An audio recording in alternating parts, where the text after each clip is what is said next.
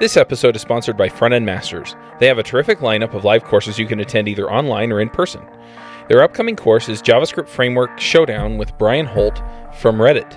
You can also get recordings of their previous shows like JavaScript The Good Parts, AngularJS, CSS3 In Depth, and Responsive Web Design. Get it all at frontendmasters.com. This episode is sponsored by Watch Me Code. Have you been looking for regular, high-quality video screencasts on building JavaScript done by someone who really understands JavaScript? Derek Bailey's videos cover many of the topics we talk about on JavaScript Jabber and are up on the latest tools and tricks you need to write great JavaScript. He also covers language fundamentals, so there's plenty for everybody. Looking over the catalog, I got really excited and I can't wait to watch them all. Go check them out at javascriptjabber.com/watchmecode. This episode is sponsored by Component One, makers of Widgmo. If you need stunning UI elements or awesome graphs and charts, then go to widgmo.com and check them out. Hey everybody, and welcome to episode 114 of the JavaScript Jabber Show. This week on our panel we have AJ O'Neill. Yo, coming at you live from a late morning. Jameson Dance. Hey friends. Joe Eames. Howdy. And Charles Max Wood from devchat.tv. This week we have a special guest, that's Elliott Kember. Hi everybody.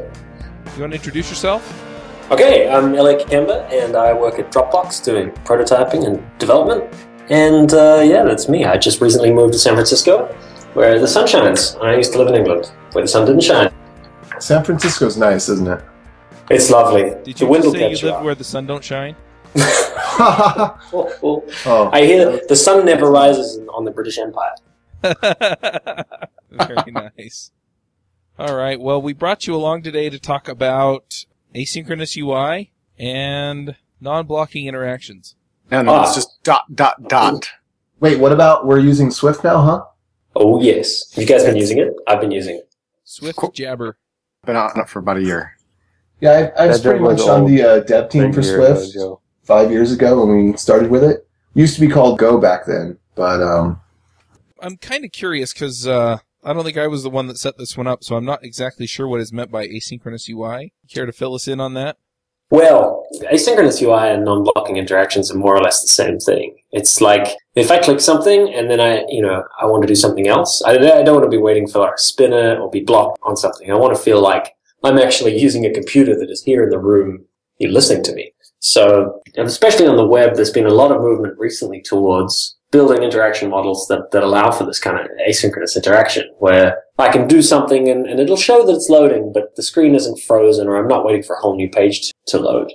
It's super important, and I think it gets forgotten a lot, especially here in Silicon Valley, where everybody lives really close to the servers. I'm originally from New Zealand. In that particular part of the world, we have a serious problem with latency, especially on sites that are hosted in the States. And, you end up really, really getting a good feel for which sites are asynchronous and which are super duper synchronous. Anything that's synchronous, it makes you wait 5 to 10 times as long if you're a long way away. So it's kind of a topic that's near and dear to my heart, and it's sort of the new craze on the web, I think. It's the new jam. It's been happening for a while, but recently everybody's sort of started to move towards a few JavaScript frameworks that allow it a bit more easily. It's sort of I think it's a topic on everybody's minds in web development. So there's a bunch of stuff you said that I have questions about. One of them, you mentioned there's a few new JavaScript frameworks that allow it more easily. Can you talk about the tools we have to build asynchronous UIs? Yeah, well, I don't know if you guys are using Angular or Ember or Backbone or whichever. I think there's a couple of new ones too since I last looked. I've been off these for a few weeks while I've been getting a few things done in the Mac OS development world, but recently I've been using Ember.js, which I really like. It's sort of my go-to JavaScript framework. There's also Angular, which is similar but different. Backbone I Never used heard of quite it. a while ago. Okay, well, I don't actually know what your guys' background is, all of you guys, or our listeners, so I may be telling you all things that you already know, but I think there's probably a mix of, I would imagine most of the listeners have familiarity with at least one of those. Right. Can you maybe talk about how these tools specifically enable asynchronous UIs? Yeah, sure. One of the biggest things about Ember that I like is the fact that it's got a sort of a data layer. It's called Ember Data, and it sits between your front end and your API or your servers or whatever you got running in the background. And it means that when you save a record, instead of making a save all the way out to the server and coming all the way back and waiting on that promise, you can update the record and update all of your UI and just show that it's saving in the background, but the data's already there. The data's in the view, and you can sort of see it, and it just gets persisted away to a storage in the background. So rather than waiting for each atomic save to happen and each record to be saved to the database, you can keep editing and edit the next thing before that save comes back.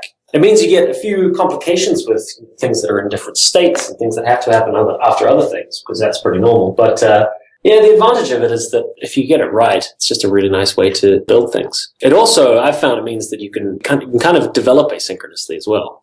If you're not waiting on a certain part to be finished or a certain API to be available, you can kind of fake it, or you can, if things are very, very slow in development, you can get around it. But yeah, I really like it. But Ember is like a kind of a top to bottom JavaScript framework, right? Where it handles all your routing, it handles all your models, templates. There's not a lot that you can or really need to change when you're using it because it's sort of been designed from the ground up. I haven't used Angular nearly as much, but it's a little bit more componenty. So you can just have a little widget or an app that sits inside your normal site, and it lets you kind of jump into it without quite so much learning and quite so much magic. Ember is sort of more Railsy that way. I mean, the capabilities to do asynchronous UIs it's kind of a consequence of some of the design decisions in JavaScript where it's got an event loop. And I mean, you could do this stuff with plain jQuery spaghetti, but it sounds like you're saying it's easier now with these newer frameworks.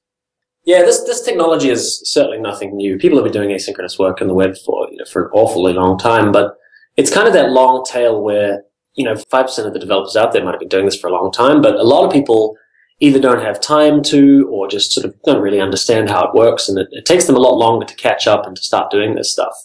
And with these frameworks and with these sort of sets of rules and workflows that people can work alongside, it means that anybody can sort of come to grips with an asynchronous workflow or asynchronous products sort of a lot more quickly. And they don't have to do as much thinking about what technology they're using. They can just sort of follow a template, follow a prescribed sort of way of working.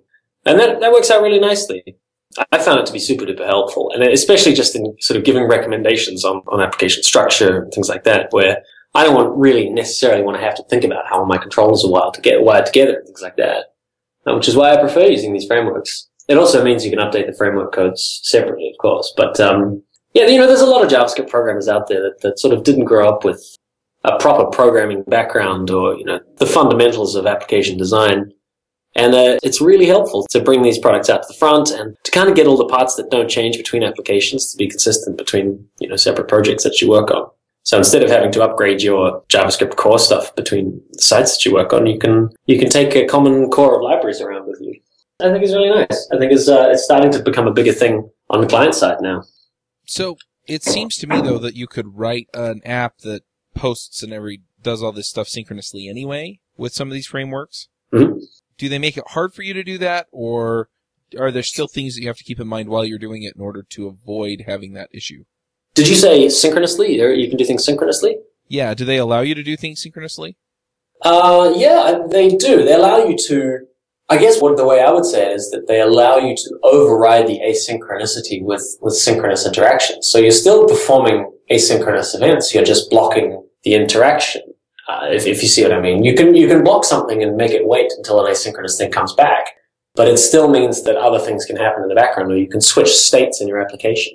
I guess asynchronous for the web is a large part of that is whether or not you're actually loading a new page. And if you're not loading a new page and the information is still there and you can click around and you can go to, say, a different tab or go back to the original tab.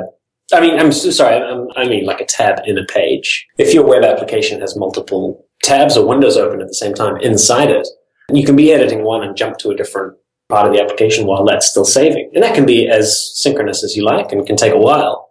And you can even prompt the user when that thing's finished. Like when you send an email in Gmail and they have that Z to undo. It goes away into the background, and that email is processed synchronously. You can't really do anything with it until it's finished sending. But it kind of disappears and it gets out of your way, which I really like. And I think that's sort of what I mean. You can still do stuff synchronously, of course, when it makes sense.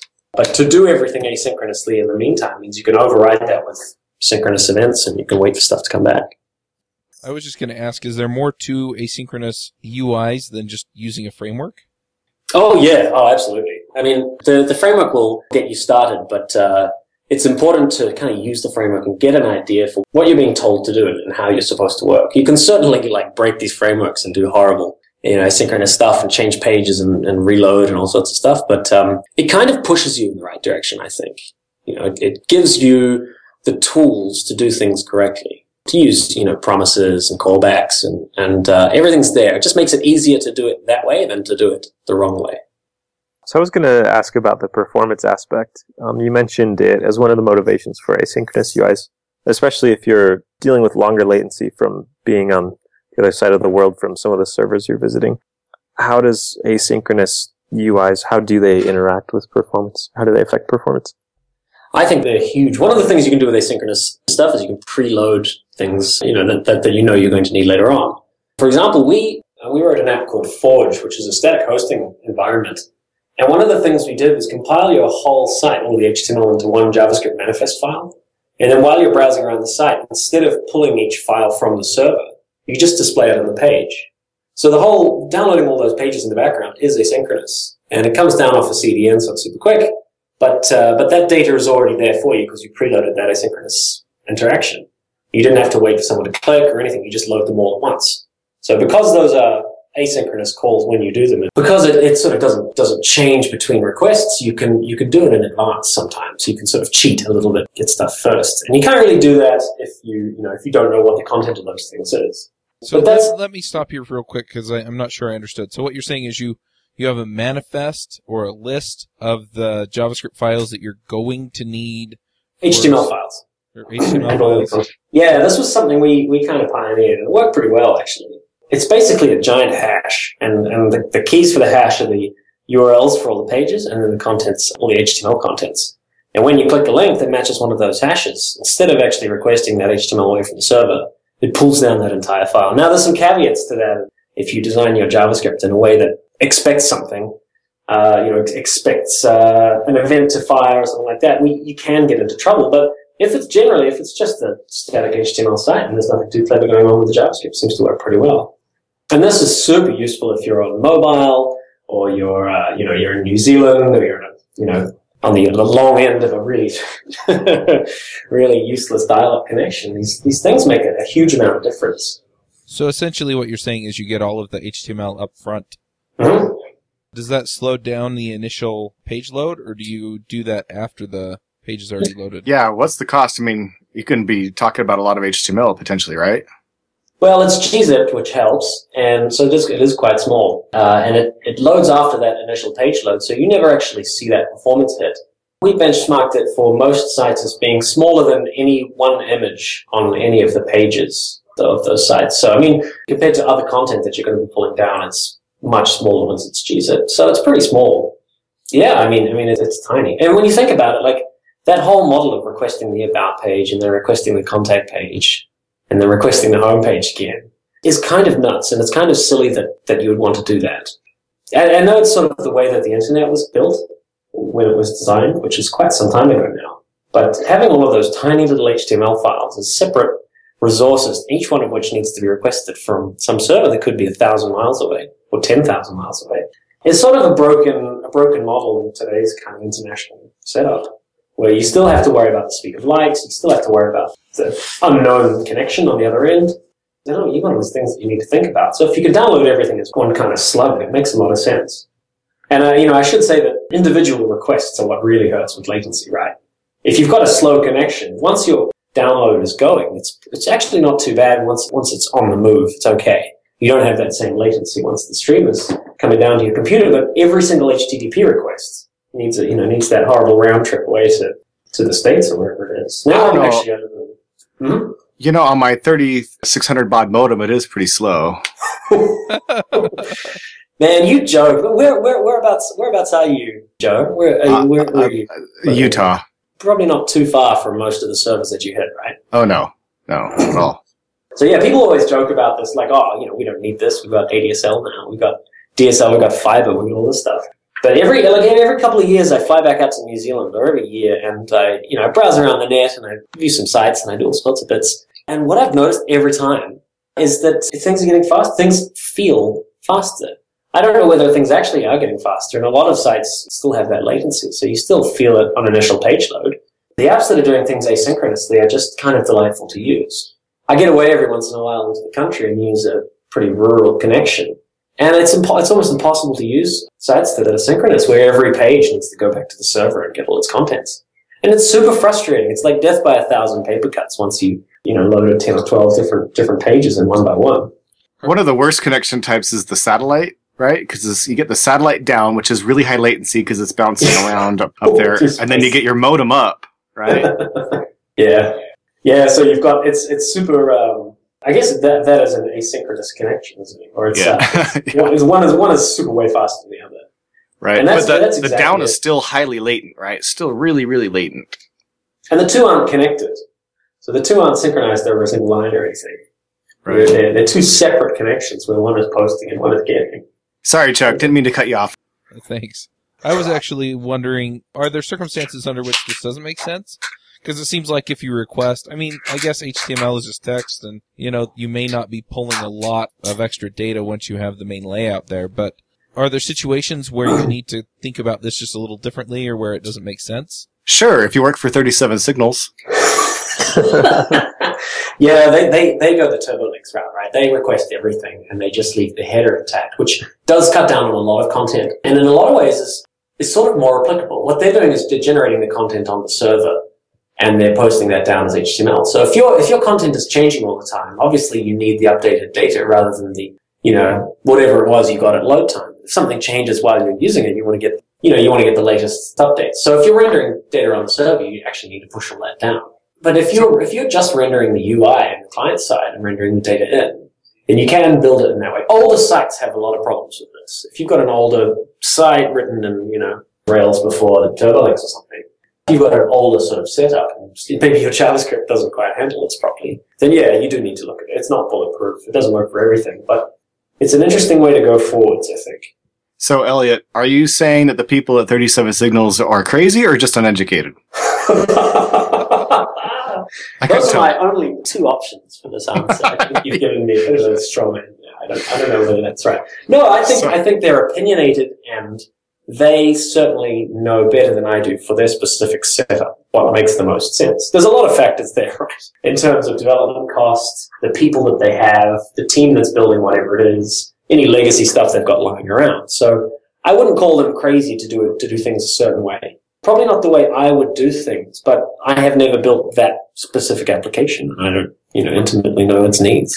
So I don't know. It sounds like, though, that then you're pulling down, like, full HTML pages for each one, like the About page and stuff? Or are you just pulling down the relevant bits that need to change on wherever they're at? I'm pulling down the whole HTML. The reason being, most of it is compressed using gzip. Gzip, that first load, right? Anything that is this, I don't have a detailed understanding of how gzip does its actual compression, but from what I can tell, any parts that are the same between two different sections, two different pages, or especially pieces that are used over and over, and it's all just text, and most of those are HTML tags. So HTML tags are pretty symbolifiable. I don't know. You probably compress HTML pretty well. So the more pages you push down with that, probably the better compression ratio you're going to get. Yeah. And what's more is you don't have to, we never actually got around to doing this, but you don't have to load all the pages at once. You can load in a specific subset of the most visited pages, and then you can load in some other ones later on if you think you're going to need them. Or, you can do it like a spider graph. You can get to one, once they click on a certain page, you can then asynchronously load in a few other pages, sort of preload them in. And we're not talking about a huge amount of data, and all of this can be on a CDN anyway, so it doesn't matter too much. But it's that's the way it should be. That's kind of the way it should be built. Now, do you do the same kind of thing with, like, JSON data off of API, so you know that you have this service and they're most likely going to need this data at some point? Do you pre-send that as well? I don't do that, no. There's sort of no reason why you couldn't, although that might make sense to just pull down on page load on the client side, depending on how that's going to work. Yeah, I guess you can preload that stuff. It depends on your use case. If they're definitely going to need it, then you do pull it in. If they might need it, then you do. Otherwise, you just figure it out case by case. If not, if they can handle the load, then when they click on it, you can pull that data in. The great part about this asynchronous system that we built was that it fell back really well. You request the URL and you get that actual page. So the pages still exist, in the wild. And if you reload on one of those pages, you get the original. So it falls back. And the same is true of preloading that data. And if you preload it on page load, then the data is in there. But when they inevitably visit that URL where you're showing that, or that page section where you're showing that data, you can make that request again and update what you have with the new information. So there's stale data and then an update rather than just like a loading spinner. So the update may be transparent. There may be no changes since you pulled it. But I don't know. That's where I like to look at using something like Pusher or using a WebSocket or streaming that data to them on the fly. Because rather than make 2 GET requests, you just seed them with a certain amount of data and then just fill in everything that's happened since then. Still quite a bit of effort in terms of actually implementing that. So it comes down to whether or not you can be bothered setting that all up for whichever site you're doing. So Jameson was talking a little bit about a blog post called "The Need for Speed." I've referenced this a few times on this show, I think. It's just a really good presentation about performance, but there's a section on responding optimistically to user interaction. And I thought that fit in really well with some of the performance things you were talking about, where you immediately render data as soon as it's input. You don't wait for responses from the server. But when you're initially loading the site, you can kind of load a skeleton and then load the rest in the background or things like that. Are there other techniques like that for performance with asynchronous UIs? Yeah, I guess I've just clicked that link and I'm having a look at this page now. I think I read it a little while ago. It's been around for a while. I think it's a few years old, but yeah, it looks some good advice. Looks familiar. Yeah, for me, I think this is super duper important. Speed is one thing, but perceived speed is actually what you're dealing with. If you don't do any optimization, then your perceived speed is pretty much the same as your actual speed, right? Like if you don't cheat at all, then they're not going to see it be any faster than it actually is, or actually how long it takes to load in the thing. And then there are heaps of things you can do. You can load in, for example, low resolution versions of an image and then replace them with the high resolution images. I think Facebook used to do this, where if you were quickly flicking through a gallery, you would flick, and you'd start to see these like really compressed, really low quality versions of the images that you're looking at. And I think they would load them all in at one time, probably as a single image, and then move them around using JavaScript wizardry on the front end. But it meant that you had an idea of what you were looking at before the entire content came down. And the entire content might have been a few hundred K, which sitting here in my Ethernet, fiber optic connection in San Francisco, it's very, very fast. But it's not always, it's not always you are in another country or on a bad connection. Or just even you go through a tunnel on a train. You want to be able to like flick through and have an idea of what you're looking at so that you get the contextual information about something long before that second load comes in. In an ideal world, everything is super fast and instant and ubiquitous high-speed access is everywhere. But if you build with the concept of slow or latent connections, if you build with perceived speed in mind, it kind of raises all the boats, right? You kind of get the advantage for everybody. So even a high-speed connection, if they're switching off a Wi-Fi connection, if they're coming off it as they walk away from their house, this is something that happens to me. As I walk away from my house, my Wi-Fi connection is still connected, but the data is not going back and forth. It's just kind of stopped, and the phone is like, I don't know what's happening here. You're not actually connected to the internet. It takes a few seconds for that cellular connection to kick in. So while it's doing that, that request can be sitting there in the background. If you build it correctly, you can wait for that connection to die and try it again, or give the user a notification saying, hey, this one particular thing you were doing has stopped. It's not working. If you're submitting a form on a website and you submit the form to another page as you're walking away from this thing, the page just doesn't load. And you've got to go back to your form. And hopefully the browser's got all your data. You don't know whether the request went away and the data didn't come back or what. You don't have any options. You don't have any can't just submit that again. It's not, the spinner's not still spinning. So I think that's sort of what you're talking about. But what we're looking at down the bottom is they load in the cloud up kind of header and logo and buttons and things that are always going to be the same before they load in the user data. Is that sort of what you mean? Where kind of like the frame of the page loads in and then the data loads in? Sure. I mean, yeah, I wasn't really going for anything specific, but that's one of the things. It's a super nice trick, and it's really cool. Like one of the great parts about this is you can put all of your UI code, all of your icons and CSS and HTML and layout stuff. You can put that on a CDN. So you can put your framework files and the templates and everything up on CloudFront. It gets served from close to wherever they are, so that's pretty fast. You render that in, and then you update another object. We do this in Ember. It's sort of built in. And when to say I have a box at the top right of my page that has my little icon and my name, you can load that part of the template in before you actually know who the user is. If you know you're supposed to be on a page with the little icon at the top. So you either have a little loading or just a gray default icon. And then as soon as the request comes back with the user's details, as soon as you know a little bit more about them, you just update that part of the page. So the location of it is already set. It's obvious that something is about to happen, that there's something still to come. You kind of know where you are and you know where that's going to be when it eventually has the data.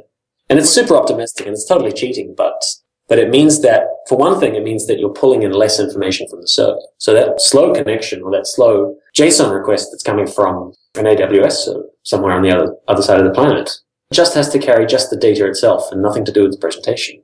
So one thing that I've run across with this a little bit is I'm working on an app and we've got Angular in there. And so it shows the little handlebars, episode.number, episode.name. Eventually, it gets the data, and so then it goes and it inflates all that, puts all the data in the right place. So the page loads fast, but it's got a bunch of data in there that's not. Oh, so you're saying that you actually have those variable names in your templates and the user sees them? Yeah. Yeah, see, that's super gross. I mean, you want to kind of avoid that, and you can by putting a loaded flag on that thing. If the model is loaded, show those bits. Otherwise, just show some text that says loading. I think that's not the right way to do it. Yeah, I agree. I was trying to figure out a better way. We do it. I've done it on the actual object. So I think the object is a promise in Ember, and you can check whether that promise has been resolved. So you put a conditional around that part of your HTML on your template, and you say if user.loaded, I think it is, show the user information. But if not, you show the placeholder stuff. You can have it on the actual object itself where it has a default value that gets updated when it gets pulled in from the server, but it's sort of a template thing and you want that to come first. So you don't want to be showing double handlebars tags all through your HTML. Yeah, that's not ideal. Yeah, I wasn't impressed, but I was trying to figure out, That isn't totally a thing. You have to start kind of building your code in that way, right? You've got to start thinking about the separate states that each object can be in, whether or not you have the data, what you want to show when it's not there.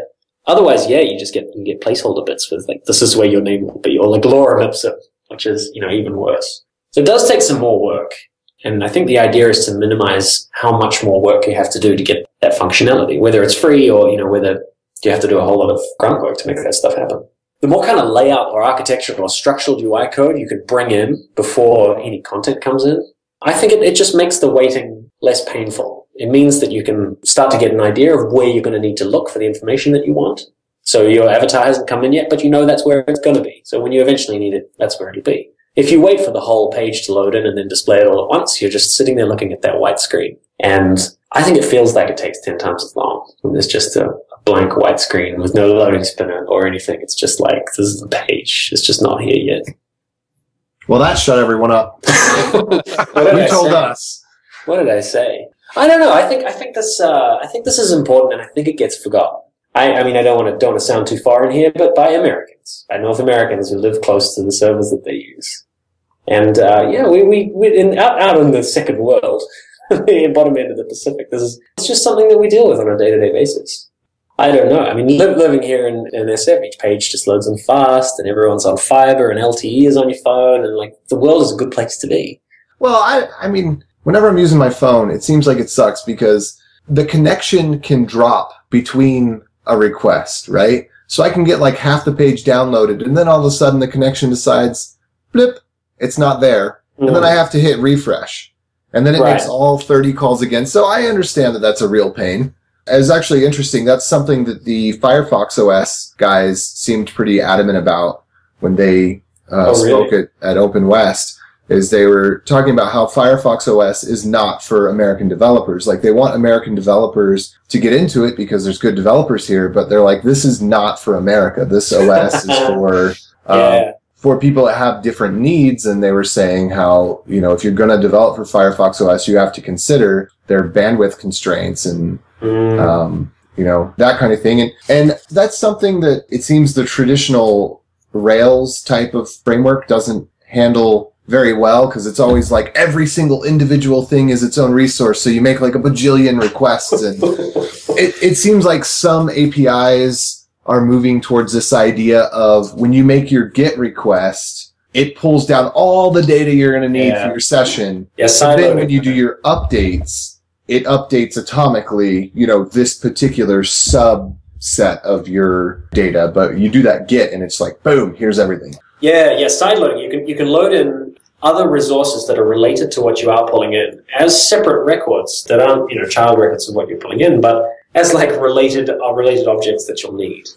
And it's true, yeah, you don't want to saturate the connection with like 16 requests running at the same time, because then you'll start to hang the browser, and nothing is more blocking than a hanged browser. You can't even change tabs or like anything if you start to just overload the browser. So you can't do that either. When we talked to Steve Klabnik about APIs, it really did come across that, do what makes sense. And, so if you have a request that needs to do a specific set of things or a specific thing, then, make an API endpoint for it. And, and so if you want to sideload all of that data, or you want to make your system break it up into separate requests, just make those decisions based on what makes the most sense to get those people there. And then I really like where this conversation has gone. I mean, in the sense that, the crappiest connection that I have to the internet is on my phone. So, push some data through the phone. Right. I was just doing some work over at my old house because we're about to sell it. Our renters moved out. And yeah, I didn't realize I lived in a dead zone over there. And it's 3G, and it really sucked to be over there. Yeah. But, and so, go find a place where you don't have your LTE connection and give it a shot. It's hard for people who live with good connections to really like emotionally understand what it means to have that little blue dot. Because we don't have LTE. We didn't have it in England, in the city that I was living in. Previously lived in England. And it doesn't exist in New Zealand. And a lot of it is rural, and you just get that blue dot and you're like, well, I can't use this thing anymore. But you're totally right in that mobile is just where this stuff happens, is where asynchronicity really came to the forefront. And for me, iOS has been so incredibly good at handling asynchronicity and handling, variable connections, right? Variably latent and untrustworthy connections to the internet. So if you think about like pull to refresh is a good example where if I'm in my little Twitter app and I pull to refresh the whole page, it doesn't kill the app while it's pulling in stuff. It doesn't do a big thing over the top of the page. It doesn't load in all those tweets again. It just gets more stuff and puts it at the top, like a big queue.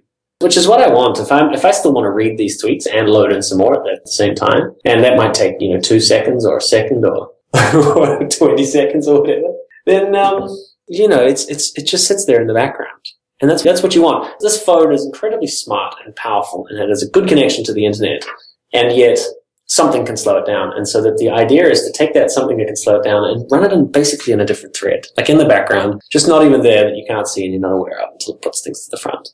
And you didn't really used to be able to do that so well when everything was single-core CPUs on the phones. That was pretty bad. But these days, you don't really have an excuse. And all Objective-C, all of the iOS apps that I've used sort of kind of prioritize asynchronicity. They prioritize having the application on the phone and then sending the data in from the web, which is the way it should be. I've used a few web apps masquerading as native apps that they have these days, and it's just not the same. Your content and your presentation all come down together, and they're supposed to be cached, sometimes they do. It's tricky. I think it's smart to get all of the layout-related code and data and size, push it to the client and have it there, and then just mess with JSON. Just push JSON back and forth. You can even then tell the client when there's an update to the files that you need updated. And I've seen some apps that could update some of their JavaScript on the fly, I think. There was, I can't remember what it was called. It was like named after a dinosaur or something, but you could update the files that they were using as they were using them, using like a diff for your JavaScript. And it kind of blew my mind a little bit, but, I really liked it. I like the executable part of the app being local. And you just don't get that when it's synchronous, when every separate page is a separate resource and you've got to go away to Virginia to go and get it. Yeah, of course, making those requests for the JSON, doesn't that have the same problem as requesting the HTML? Yeah, but that's just data. The JSON is just data. It's not presentational at all. So you can just wait for that to come in and still have your original JSON there. But if you're saying, okay, give me all of the new content for this page, suddenly the page that you have is stale. So you might as well either, gray it out or something like that. You can't touch this data anymore because some of it may be wrong or old. You really You really make this a lot more visceral when you describe it the way that you did. Like, I'd like to show you this page, but I've got to go to Virginia in order to do that. Yeah, we forget, right? We forget. Oh, We just forget go that do it's something going on so the far airport away. Wi-Fi. Everybody always wanted to disappear this. In the same way that JavaScript kind of disappears memory. Where you're just like, okay, well, you're in this magical environment where everything is fast. And the speed of light doesn't matter. And, it doesn't really matter that you're inside a Faraday cage and your internet's not working. But the real world doesn't work like that, and we kind of need to accept it and work around it in a way. And in actual fact, the working around it makes the application that you build so much more robust and so much more physically nice to use. Because when these issues hit, the best part is they're non-deterministic. It may not even be your fault that your internet just suddenly went slow. Someone turns on the microwave and it kills your Wi-Fi connection. Suddenly stuff's not loading and it's frustrating. You don't want to be sitting there like not being able to scroll what it is that you were already looking at. Infinite scrolling is a good example, both a good example and a bad example of asynchronous interaction. It's a good example because you never get to the bottom of the page because stuff just loads in the background. Usually it's fast enough. You get about halfway down the page and they just load a little bit more content that you eventually get to. Bad, of course. Side rant. I don't know what page you're on. Yeah. Here it goes. Why do people put footers on Everscroll pages? I want to get down to the contact us, but I can't get there. Yeah. There's a lot of not thinking it through that goes on with that stuff, right? It's a, Chicago called that. It's not a thought terminating cliche, but it's like a solution that breaks everything. Oh, we'll just put infinite scrolling on it. You have to use common sense for this stuff, right? This doesn't do itself. Angular is not a, fix everything solution that you can just throw at your site and it works. You can't do infinite scrolling with a footer. It's dumb. It's not perfect. So what you're calling for is a JavaScript framework that prevents you from doing infinite scrolling with a footer that's sticky, right? What we need. Is that I'm going to pull request in? Like this is a feature on an existing one? No. You got to make your own framework. Guys. If Angular isn't solving all your problems, you're doing it wrong. You are. You totally. If you have a footer and that scrolling thing, yeah, you are doing it wrong. There's always a middle ground where this works. My favorite example for any of this pagination, infinite scrolling stuff is Amazon. And they know the latency costs more than anybody because it literally costs them money, right? They don't make money if you're waiting around making people leave. So what I've noticed them doing is you still have paginated pages, 1, 2, 3. But then when you get to that second page, it has 3 or 4 items in it and it loads the rest. So rather than making a page 2 request away from the server, of course, you can get around this all by having all of your pages just in memory and preloading page 11 when you're at page 7. But for them, that was probably overkill and nobody goes past page 2 or whatever. So what they do is they load in enough items to have page 1 and half of page 2. So you get to page 2 and the time it takes to load in the rest of page 2 and probably the first half of page 3 is enough time for you to sit there and look at the first 4 items on page 2 and decide whether they're for you. So infinite scrolling aside, you can have a button at the bottom that says get more tweets or whatever, get more content. That has already been loaded. That's loaded in the background. The data's there, ready to go. You hit that button and it just pops down instantly without a loading screen. Amen. Which is perfect, which is the right way to... Instagram did this with their JavaScript SDK. They had a one-click login button. And what I mean by one-click was that you clicked the button and you were logged in. There wasn't a loading. You didn't go to a pop-up page. You just were logged in. And the way they did that was the iframe hack. They load up an iframe with your session data in it, and they change the URL in the iframe, detect that from the parent frame, and then, decode that to get your login information, and then know who you are. So you click this login button, it just fires the callback instantly because it has all of your data in your avatar and stuff, and you're logged in as soon as your mouse is unclicked, on mouse up. It's nuts. It was the coolest, most lovely interaction I've ever seen. And it just doesn't happen often enough. I think they disabled it because it was a huge security flaw or something, but for the brief shining period when that worked, we had one-click insta login, and it felt like the future, You felt like that's how it should work. It was never going to be that fast if you didn't build it in another way. You could never get to instant without doing it, in advance. You could never optimize away that connection costs. Even with Google Fiber, even with 2 computers hardwired together, there's still going to be some time after you click before you get the response you need. So in order to get that time from 0.1 second down to 0 second, or 0.1 ... 50 seconds down to 0, always 0, you have to do it in advance. How long you do it in advance is another question, right? Whether it's going to take 5 seconds to do, so you need to do it 5 seconds in advance, or whether it's pretty quick, but You can't get to asynchronous by speeding up synchronous. I don't think it works. Dead silence. This is a synchronous. No, that's a great quote. I was just thinking about that. Yeah. That's the money quote, I think. This is what we did. This is what we did with Forge. We basically said, we're going to make the fastest hosting system in the world, but you can't do it. You can't do it by just serving pages faster. You can't take the traditional approach and optimize it to be next generation. It has to be, there's some quote somewhere that says, if it's not an order of magnitude better, it might as well be worse. Like, it's the same. I'm not going to use it if it's not an order of magnitude better. The only way you make it 10, 100, 1,000 times faster is doing it a completely different way. Otherwise, you're talking about quantum computing or, God knows what to get those bits across faster. But it's 2015 or whatever it is. These computers are fast enough and, we're smart enough to be able to do this stuff in the background. All we need to do is make it easy for us to build these things so that they are asynchronous. And that's why these frameworks are so great, because I just don't have to think about it. It's engineered into the way I build an Ember app. It's engineered into the whole thing. And I don't have to think about it. It makes it easier to do it asynchronously than synchronously. And then it'll happen. This is really cool. I'm going to have to go back and listen to this again and just really wrap my head around it. I think it's important. And I think it will shape the way that we do a lot of our development for the next little while. It may not even be obvious. Like, best case scenarios, we don't even notice that this stuff is happening. And the end user just doesn't even care about how it's actually working. We want it to be exactly the same as it is now, but infinitely faster. And the way that we do that is changing everything, but the end result should not be obvious. The end users don't even notice when your stuff is really fast. We did this on the Hammer for Mac site, hammerformac.com, and it is fast. All the pages loaded fast. You can go through the docs and click all the links, like with no lag time. And just our least commented upon feature. It's super disappointing. It's just like not something that people notice. Every once in a while, someone's like, what the hell is happening? Why is it so fast? But in actual fact, they expect it to be this fast. Anything short of instant is slow, I think, is how we should think about this stuff. Anything short of like it's already there is why am I waiting? I'm so much more important than this computer. I want to take a moment to springboard off of that one comment. So sometimes I feel like instant is too fast. Like, sometimes having a 200 millisecond delay just makes me feel better as a person, Fine, absolutely, that's fine, but fake it.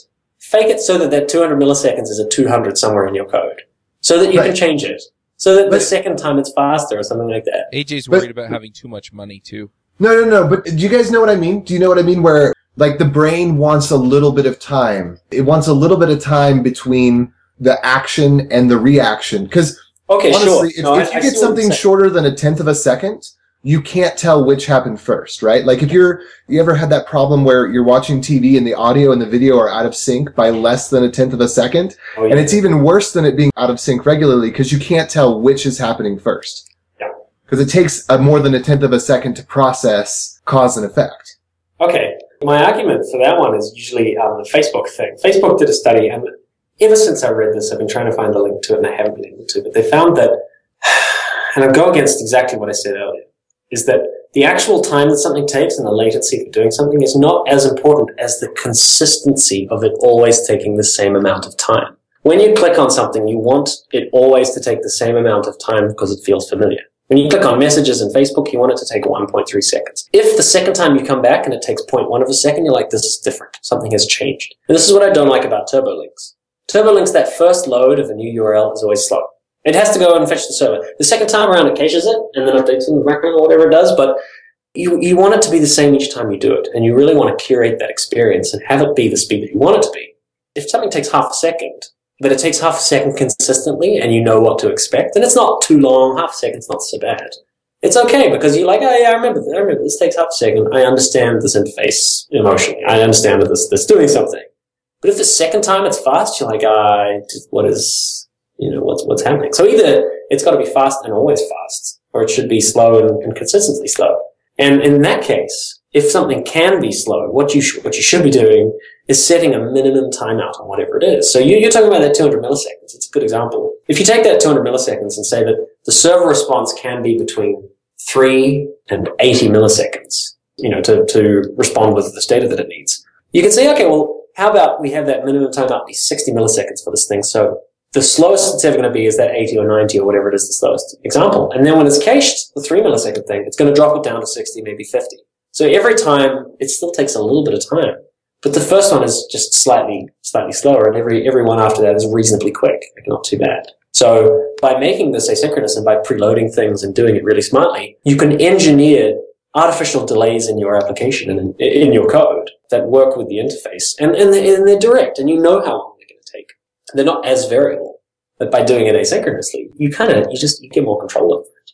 That 80 milliseconds is not dependent on on what cellular connection you're on, something like that. It's sort of more curated, maybe more. You got more control over it. Do you know what I mean? Yeah, like you can fake that makes a lot of sense. You can fake delays, and I'm all for it. You can lie, cheat, and steal to your users, and you should. If it makes it a better interface and a more consistent flow, and it makes the computer really feel like you've done something really nice with it, then by all means, slow stuff down. Make stuff take a while. Use transforms and transitions and all these things to move stuff around so that things are logically visible to your users. But don't let the cellular connection be the reason or the thing that you're relying on to give you these delays. That's nuts. That's nuts. You're putting your whole application and the user interface of what you're building in the hands of a telco, and I can't think who would be worse than a telco. So I read Ilya Grigoryk's book, High Performance Browser Networking, a while ago. And the main takeaway was just how fantastically complex cellular networking is, and how anything ever works all the time is a total mystery to me. So I agree. It seems like it's so variable that you need to have some certainty in your control, not in someone else's. All right, well, we've been talking for about an hour, so we should probably get to the picks. But before we do, I want to ask, are there any other critical bits or tricks or tips that you like that you want to give us before we do that? Or anything else that you want me to quote on the Horse AJ Twitter account? Oh, is this me? You're asking me? I did see that tweet come in, and I have one more question. We talked a little bit about some examples, but are there any other examples of sites or apps that do this really well, that have really great asynchronous UIs? You put me on the spot here. I'm gonna have to. It's okay. I'm just trying to think of some off the top of my head. Not really. I mean, anything that's built on iOS is an interesting example of how asynchronicity is more built into that platform. A native app.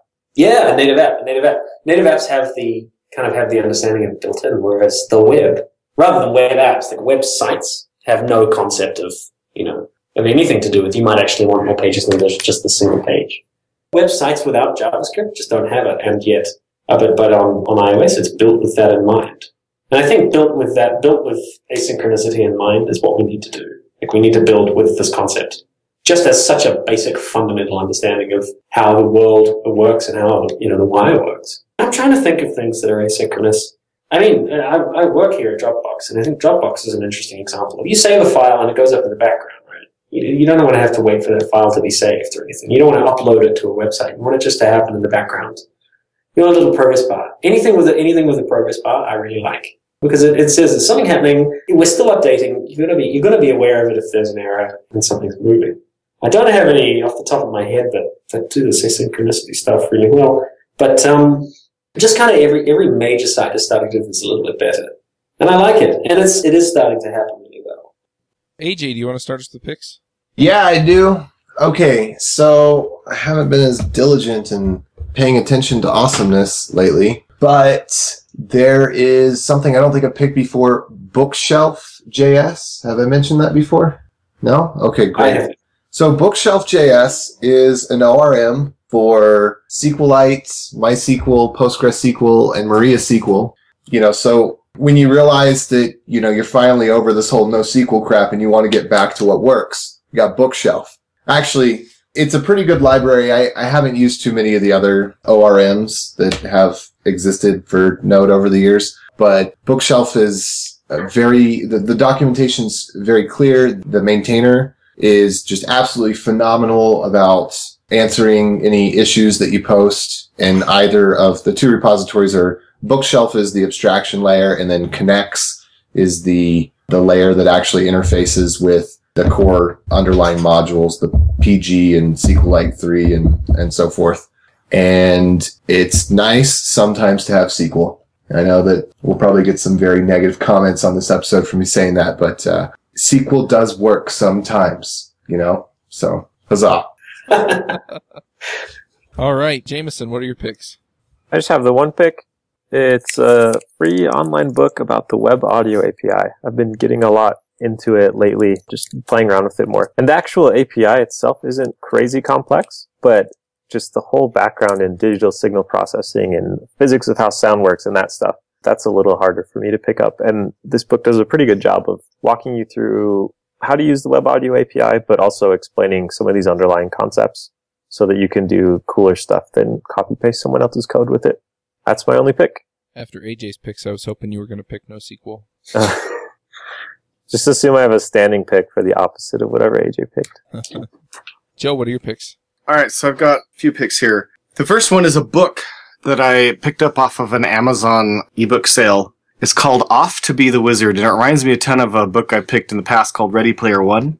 It's about a guy who is browsing around on the internet and hacks into some server and finds a text file that describes everything in life and realizes that life is actually just a computer simulation.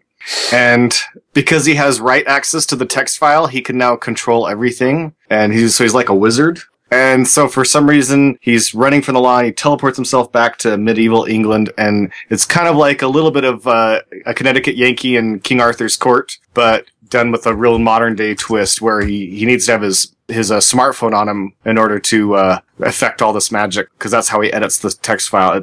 I've been reading it for a little while, and it's been really quite entertaining. So I'm going to pick that. It's only $4 in ebook form off Amazon. And then because I picked that, and it reminded me so much of Ready Player One, I want to pick again Ready Player One, but this time, not just the book. I'm picking the audiobook version that was read by Will Wheaton, because apparently Will Wheaton is an amazing narrator. He's narrated a few books, and he's supposedly just fantastic. So my second pick is Ready Player One, read by Will Wheaton. And then my last pick is a kind of a family party game called Idiom Addict.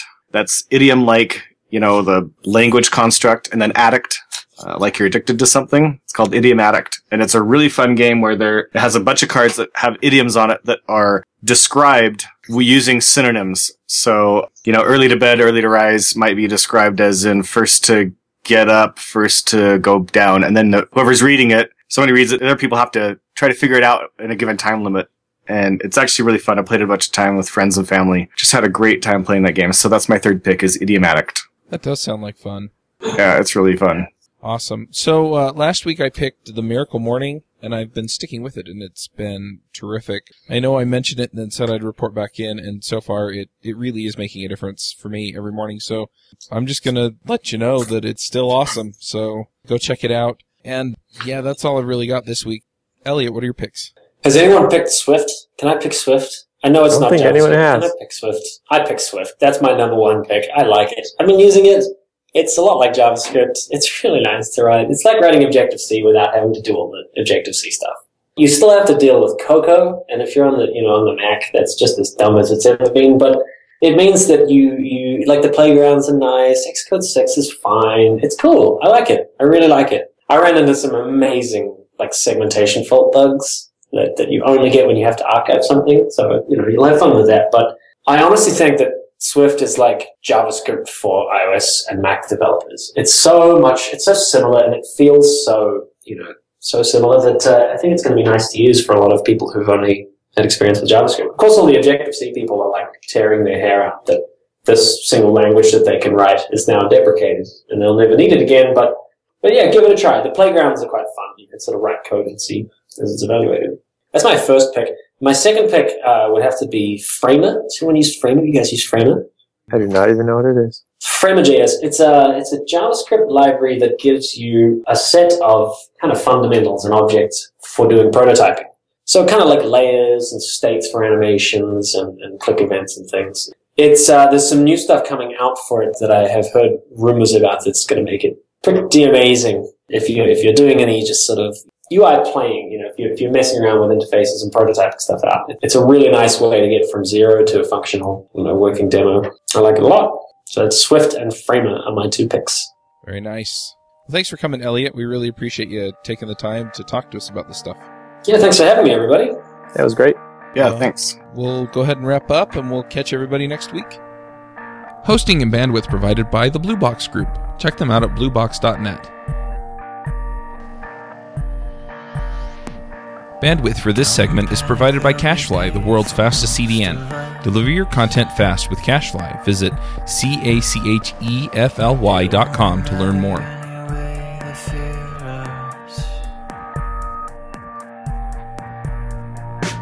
Do you wish you could be part of the discussion on JavaScript Jabber? Do you have a burning question for one of our guests? Now you can join the action at our membership forum. You can sign up at javascriptjabber.com/jabber, and there you can join discussions with the regular panelists and our guests.